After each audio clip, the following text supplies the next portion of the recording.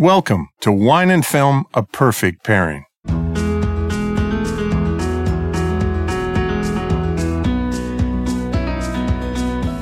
I'm film critic Gary Cogill, and today a new big-budget sci-fi western. It's based on the novel series by Stephen King. It's called The Dark Tower, starring Idris Elba.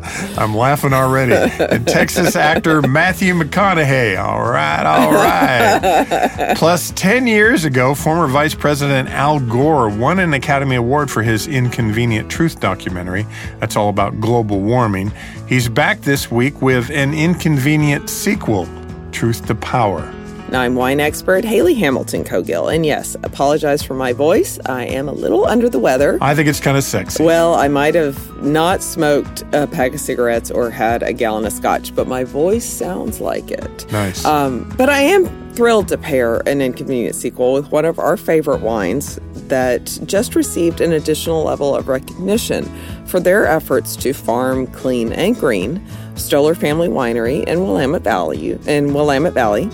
And our pairing for The Dark Tower is somewhat appropriate, just slightly less dreadful than the actual film, but we'll get into that in a minute. But the wine is from Gallo. It's called Apothic Dark. Apothic Dark Tower. Okay. Let's talk about this film, Gary. We both saw it last night. Wow. Okay, so we saw Dark Tower. It's an American sci-fi western. So it's co-written by Nicolas Arcel, Mr. Arcel. Say it one more time. Arcel. It's a continuation also of Stephen King's novel series of the same name. By the way, that's an 8-book series. And the Dark Tower. Yeah, I wish that we had, not that I could have sat through 8 books of this film, but maybe it would have made more sense. Well, it's based on 8 books, and it's just over 90 minutes. This film has been pared down so much. Yes. And a couple things about it. It cost around $60 million to make. And that's kind of low budget for a film like this. This is a big, giant film that, and I'm going to say this on the surface, I never thought a movie needed to be made with $100 million, but it kind of needs it because it's the cheesiest effects. It's some of the cheesiest effects I've seen in a long, long time. Some of the Guardians of the Galaxy effects are intentionally cheesy. Right. This is not. This is intentionally They want it to be epic, so serious. Lord of the Rings, Westworld. I don't know, but it's what they did is they took this giant 8-novel series and made it into one truly god-awful, dreadful. I don't have a nice thing to say about this. It had one okay scene that was kind of a cliche. That's the scene where he shoots the gun without looking. Yeah. And shoots down the bad guy. I'm going to also say that I like Idris Elba a lot, and I like Matthew McConaughey a lot. Absolutely. And Absolutely. I have no idea that both of them were in this film. Yeah, I am not interested in either one of these characters or the boy that or the little boy. Whole thing was supposed to be centered around. There's a sense of cruelty in this movie. That really drove me crazy because I think if it was a smarter, better film, the cruelty can be played out and not feel like it's just a mean, cruel story. Yeah. But when they don't do it justice and they don't spend the time to develop characters and nobody really cares what's going on, it just acts cruel. It's, in the opening scene, they're firing off children out of cannons. Well, that's just it. There wasn't any against their will. There wasn't any character development. No. And so you had to, I don't know. It was interesting watching this film with an audience of people that obviously liked it more than I think we did. Like, people were getting very into it and gasping and, yeah, get him. It was also a free screening for them. Of course. Yes. But still, just because it's free doesn't mean it's good. No, it doesn't. But a lot of times on free screenings, people applaud at the end of just because they got to go see a free movie. I thought this film was so bad it made Baywatch cerebral. And Baywatch is not cerebral.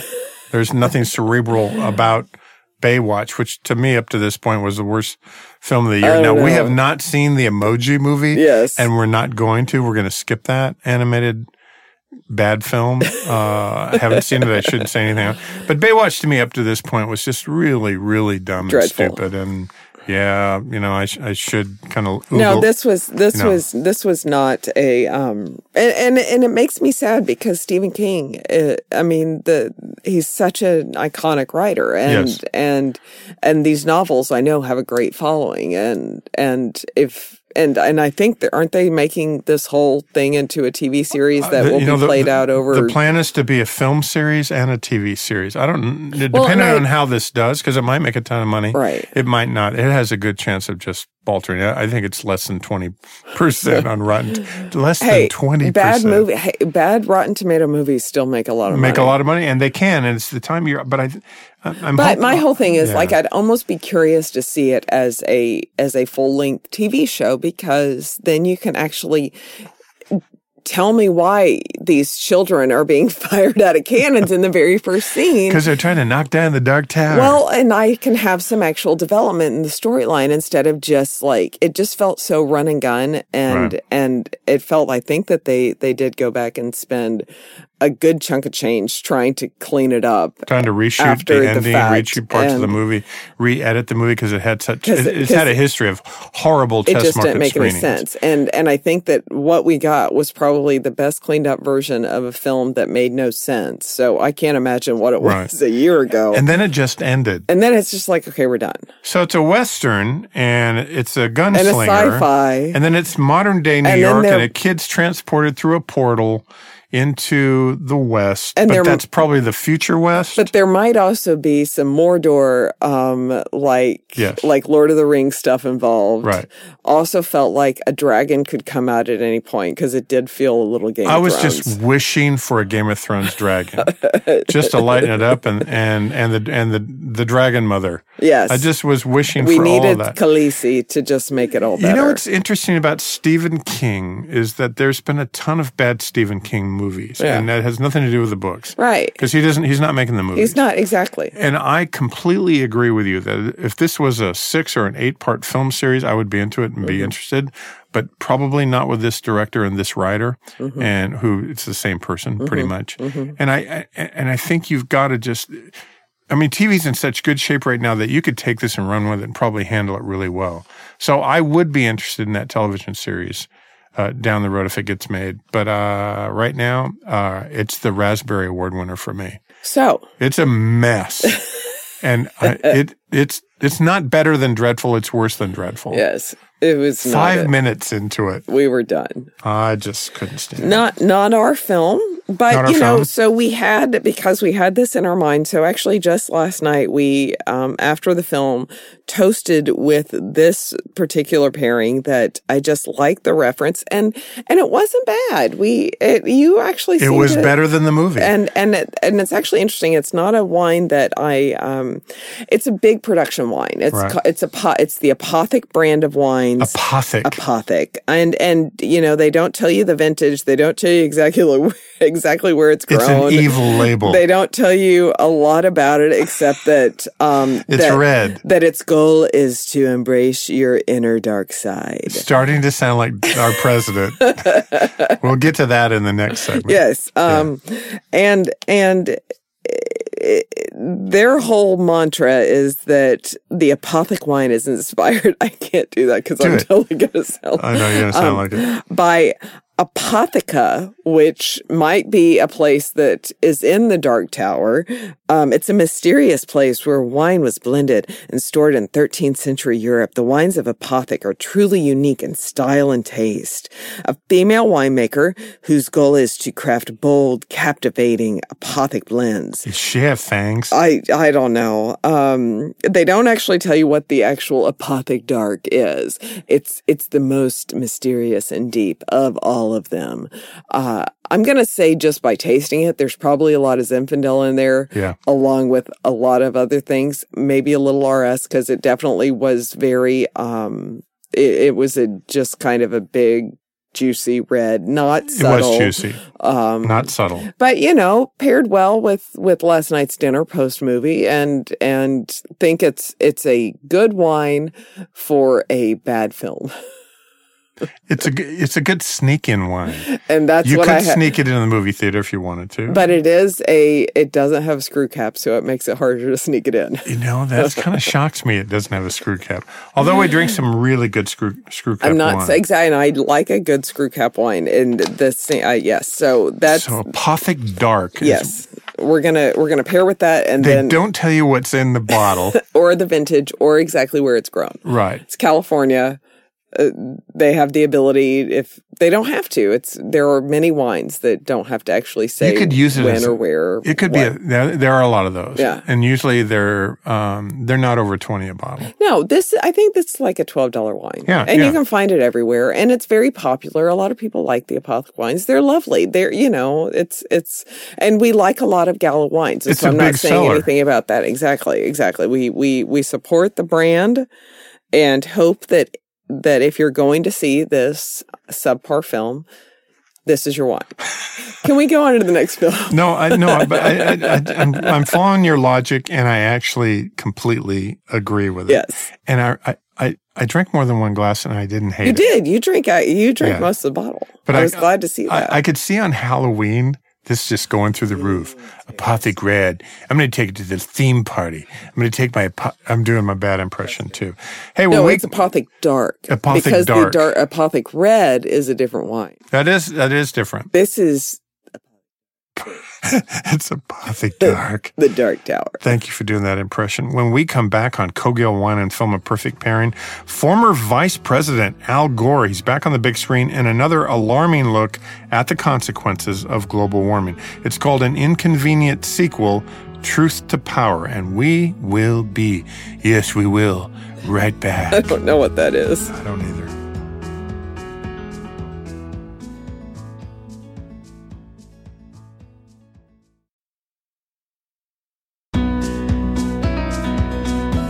Welcome back to Cogill Wine and Film, A Perfect Pairing. So, 10 years ago, Vice President Al Gore fronted this Oscar-winning documentary, An Inconvenient Truth, warning the planet of what will happen or likely will happen if we don't do our best to clean up the air and water and take better care of our planet. So, how have we been doing? How have we done? Well, Gore is back with some answers in the film called An Inconvenient Sequel, Truth to Power. And here's a couple things about this film. The original was directed by Davis Guggenheim. Who we love a lot. Now, he produced this film along with T-Bone Burnett. T-Bone Burnett, the music guy from Texas. Yeah. The original cost $1.5 million, $1.5 million. Yeah. It made 50. It was a huge hit, won the Oscar. Everybody got excited. Listen, I thought the original was a terrific film. Mm-hmm. The sequel cost around $1 million. It's just opening, so we don't know where it's going to go. But it's directed by Bonnie Cohen and John Schenk.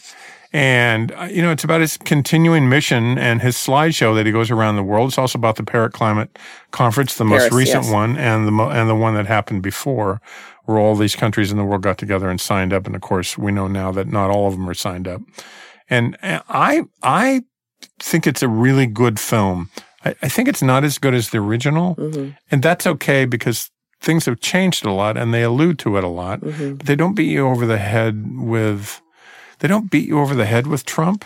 They don't beat you over the head with conservatives. Not at all. I think they should have done a little more. They could have done a lot more. Yeah, I look at that more as editing timing and shooting timing. I mean, they didn't really the only real.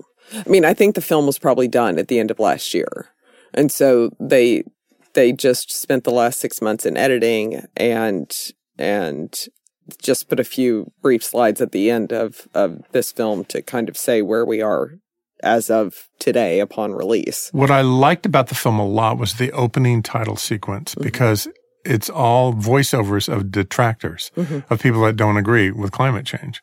And it's showing this stuff, and then it's all these voices, many of them politicians, some of them talk show hosts, just kind of going off like, this is ridiculous, and blah, blah, blah. And I thought that was interesting. And it's important for them to use that because I think you need to hear all of that. And not that I think there's a fallacy that documentaries are two sides. They really aren't. There's always a mission. There's always a purpose in a doc. We think the documentary should present both sides of the story, and they're not. Don't know. They're a filmmaker's point of view of whatever they want. And they can do whatever they want to do. Absolutely. And we know what Al Gore thinks after the last documentary and his mission, actually. Well, what he's spent his last 40 years of his life on, yes. I find it interesting that somebody came out with an anti-Gore article in the last few days saying that his home, where he lives, and part of the film takes place in his home in, I think, Kentucky. In Tennessee. Uses 26 times more power than the average home in America. Well, it's bigger. And it's a ranch. It's a working ranch, yes. Yeah, but that's the big slam. And they released that article right at that time. Yeah, of course they did. Of course they did. But here's what I learned from this film that I really liked. I learned a lot more about India that I didn't know before because my focus most of the time has just been, I don't know how people even breathe in parts of China. And China's, according to this and according to a lot of the stuff I read, has stepped up to the plate a lot more than most countries. But they have a long way to go because it's just awful. But India, with the heavy population there and what's been going on since the 2016 Paris Agreement, has been really interesting. Absolutely. Yeah. Absolutely. And I think that there's been a lot of great work done. I think that yes. I want you to kind of finish your thoughts on the film before I kind of say my little piece. Well, the other thing is I've always been troubled by, well, we've had this conversation. You go to Greece and you come back and say, every home has a solar panel. Every home has a solar panel in Greece. Why can't we have solar panels as the country is declaring bankruptcy? It doesn't make any sense to me how the most advanced nation in the world has such a problem with solar energy. Right. And the reason, well, we live in the state of Texas, and the big reason, politically lobbyists will and not allow it to economically, happen. is we're an oil and gas state. Yes. And we're a fracking state and a shale state. And so they're going to fight just like anything that just could like actually, an airline company is going to fight super trains. Sure. Yes. So and the lobbyist wins and the power wins, and it's just, and they adopted the same mantra that big tobacco did, and they're basically going after all the same people and shaming them, which I don't understand how we can live in a world that sees the effects of global warming and still say it doesn't exist. Right. It makes I'm not the smartest person in the world. I'm not the smartest person in the room. I'm not the smartest person in this room, but it just floors me how we can choose to bury our heads in the sand instead of just say, well, maybe it is true. Let's try to make the world a better place for the next generation. I don't have children. You know, I'm not, my kids aren't going to be hurt from this. But my gosh, all these people that deny have all these kids and then grandkids. What are they thinking? It makes no sense to me. Well, I don't understand. And my voice just got really high because I am a little. Well, they failed to do one thing in this film. I mean, they looked at conservatism basically, and kind of the way the Republican Party's going now, and so much climate denial within that party. But they left out the whole religious right, who's also seems, for the most part, and I'm generalizing, completely in denial. And yet to be good stewards of the land and good stewards of the earth is it's very biblical. And to just kind of deny that for your own ideologies, I wish I'd love to see a documentary on that. There's a woman I follow on Twitter. There's a person I follow. And I find her interesting because she's kind of a darling of the evangelical movement, but she's also a climatist, and she's fascinating and smart and really trying within her own group, within the church, the Christian church, trying to figure out why nobody's on board. I want to say Kehoe is her last name, but I'll bring that up next time. But I follow her and I read her pretty regularly. Okay. And she's really interesting to me, and she does a lot of presentations. But, she's fighting an uphill battle within ultra-conservatism, especially within the church, especially on climate denial, because they're focused on other things. Right. And a lot of people just think God's going to take care of it, and I don't believe that. I don't believe that at all. Well, I think that you can't throw that junk out and you can't, and not have it come back. And you can't expect all your crap to be fixed by God. I mean, God gave us this earth to take care of and to let's protect. take our house as an example, where we live. If we just let it go and say God's going to take the trash out, it doesn't get taken out. It's insane. It's insanity. And to think that, there was lots of bad weather way back then. Yeah, of course there was. But the charts are really interesting, and the deniers in this are really I'm fascinated by that. But my whole thing is like, deny or don't deny. If there are enough people around you that say, okay, we think this is a problem, even if you don't, then why don't you just give those people, just give it to them. Just say, okay, I may not believe it, but the fact that you're so passionate about it makes me say, okay, we'll give you this. We'll let you do whatever you want to do. That's my whole thing. It's why fight it? Why get out of the Paris Agreement? 150 other nations agreed to it. What makes you, Mr. President, sorry, I don't like to get political, but what makes you think that you have a right to pull out of this agreement that everybody else, every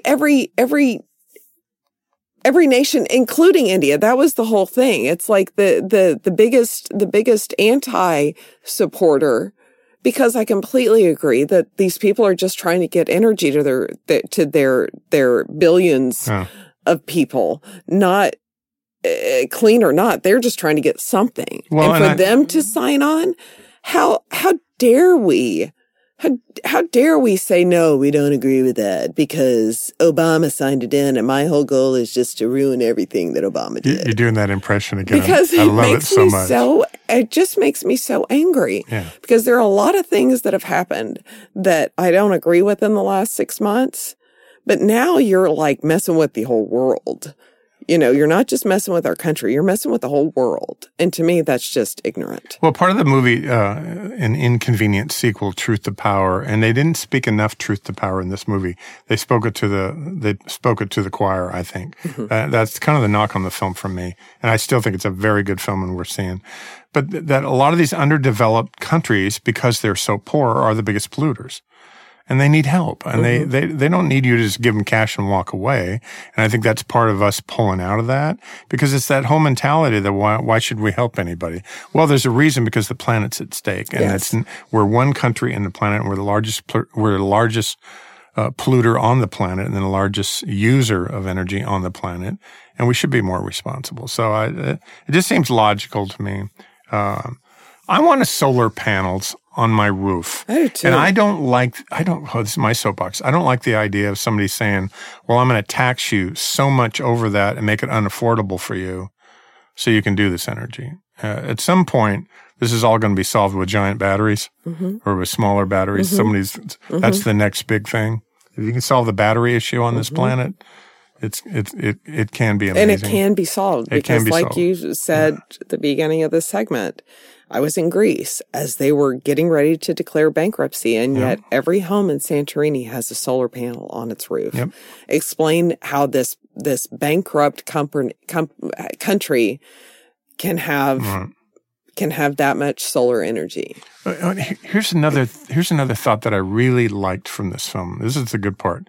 As climates get warmer in certain parts of the country that were always cold, as they get warmer, bugs invade. And when bugs invade, mosquitoes, it's not just a southern thing anymore. But when they invade colder climates, they bring disease and they bring Zika, they bring all kinds of things. And it becomes a major issue, let alone droughts. And let alone famines and droughts and things that are caused by extreme warm temperatures and extreme cold temperatures. And glaciers melting and seas rising. And, the one thing I wish that they had talked a little bit more about, because I think this would have actually hit on some of the non-believers, is, there was a point in the film that they are in Miami and they're showing how Miami streets are flooding because of the rise in the seas. Right. And they have all these pumps and they're trying to fight it, but it's not being fought. And so eventually that will continue throughout the entire country. And if you are in a coastline city, show me that in Malibu with all these billion-dollar homes, multi-million-dollar homes in Malibu with your, so you used to have beachfront property and now you're in the middle of the ocean. Like that's the effect that we need to see. We need to see, the $1 million homes in Martha's Vineyard and Montauk and okay, let's talk wine because I'm just going to get on a soapbox. I'm fascinated. We need to show. There was a nice part in this of every city in the country that is actually doing a lot for trying to become a completely green city. And one of them was Georgetown, Texas. In Texas, and it's Georgetown, Texas, and there's a very conservative mayor that doesn't agree with his party, Democratic politics. He is very much a Republican, right? And yet he has made his city, Georgetown, Texas, predominantly energy efficient with wind and solar. Wind coming from Amarillo, 100%. Solar coming from solar panels built in West Texas, and his whole reasoning was the fact that my job is to give my constituents, the people in my town, the most affordable energy possible. Just that should be enough. Just that should be enough. If money speaks, that should be enough. And Lord knows in Texas, we know that money speaks. So why in the world would you deny something that's more affordable? No, I agree. Okay. So who in wine is doing it well? So the nice thing, and we've talked a lot over the course of the show, of the year we've been doing this podcast, of clean, green wines. There are so many that I love. Leon Barral and Languedoc is one that just always comes to mind. They're, Kate up on Howell Mountain. There was the first LEED certified Gold winery in Napa Valley.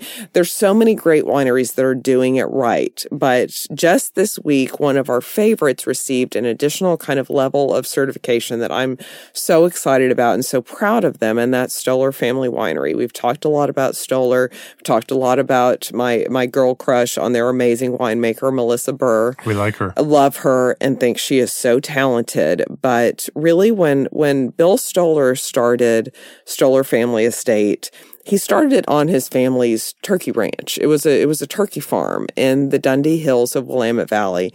And over the years, I've always been so impressed with just his dedication to the land. And it's almost kind of what we were just saying. It's almost because this is the land his family grew up on. And as a good steward of the land, you want to take care of it. Yeah, and you want to leave it well. You want to leave it better than you found it. Better than you found it, to the point that he's always been sustainable. He's always farmed sustainably.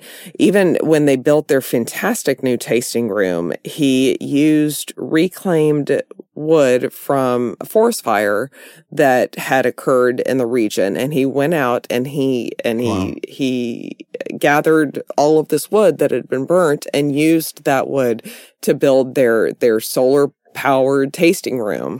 So this, just this week, received an additional certification. It's called a B Corp certification.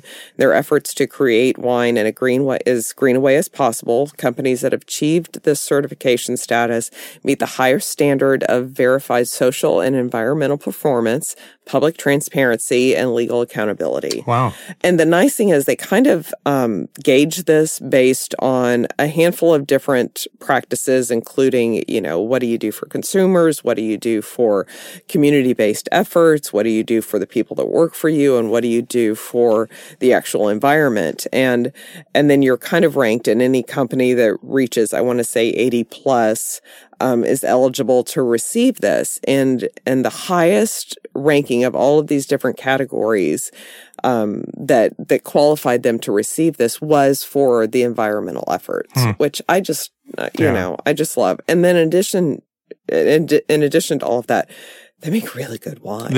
That's one of the most beautiful tasting rooms. It's a beautiful place, it's just stunning. But also just the fact, like, they make stellar terroir-driven Dundee Hills Pinot Noir. Their Chardonnay is some of the best Chardonnay I've ever had in the world. Yeah. The Chardonnay fruit that they grow and sell to other winemakers is also some of the best Chardonnay that I've ever had in the world. And they just, it's kind of the beauty, I think, of Willamette and just the maybe it's the beauty of Oregonians as I look at my handsome Oregonian husband. They're not all about pomp and circumstance. They're so all about, we're doing it the best that we can. We want to be good stewards. We want to make good wine. We want to welcome people in. They want to help their neighbors. They're gracious and giving. And I've always, since the first time I've had their wine and was introduced to their wine to today, everything that they have, I'm always so excited about. And, the specific wine I would pair, which is what we just had, is their beautiful rosé. We've talked about the rosé before. I think it's watermelon and juicy tangerine and bright strawberry and a great summertime wine and I think a really appropriate wine for this little film. Didn't we taste a rosé out of a barrel there? We did. We tasted out of the tank. Out of the tank? And it was... Before it was bottled? It was before it was bottled. It had gone through fermentation. I've never had young rosé. It was kind of just in its holding process. We had it around January several years ago. Yeah, so it had already gone through everything. It was just kind of in the holding state before it was bottled. And it was just like this beautiful layer of juicy watermelon and bright, strawberry flavors. Oh, it was just, it's one of my favorite rosés in the world. Love it.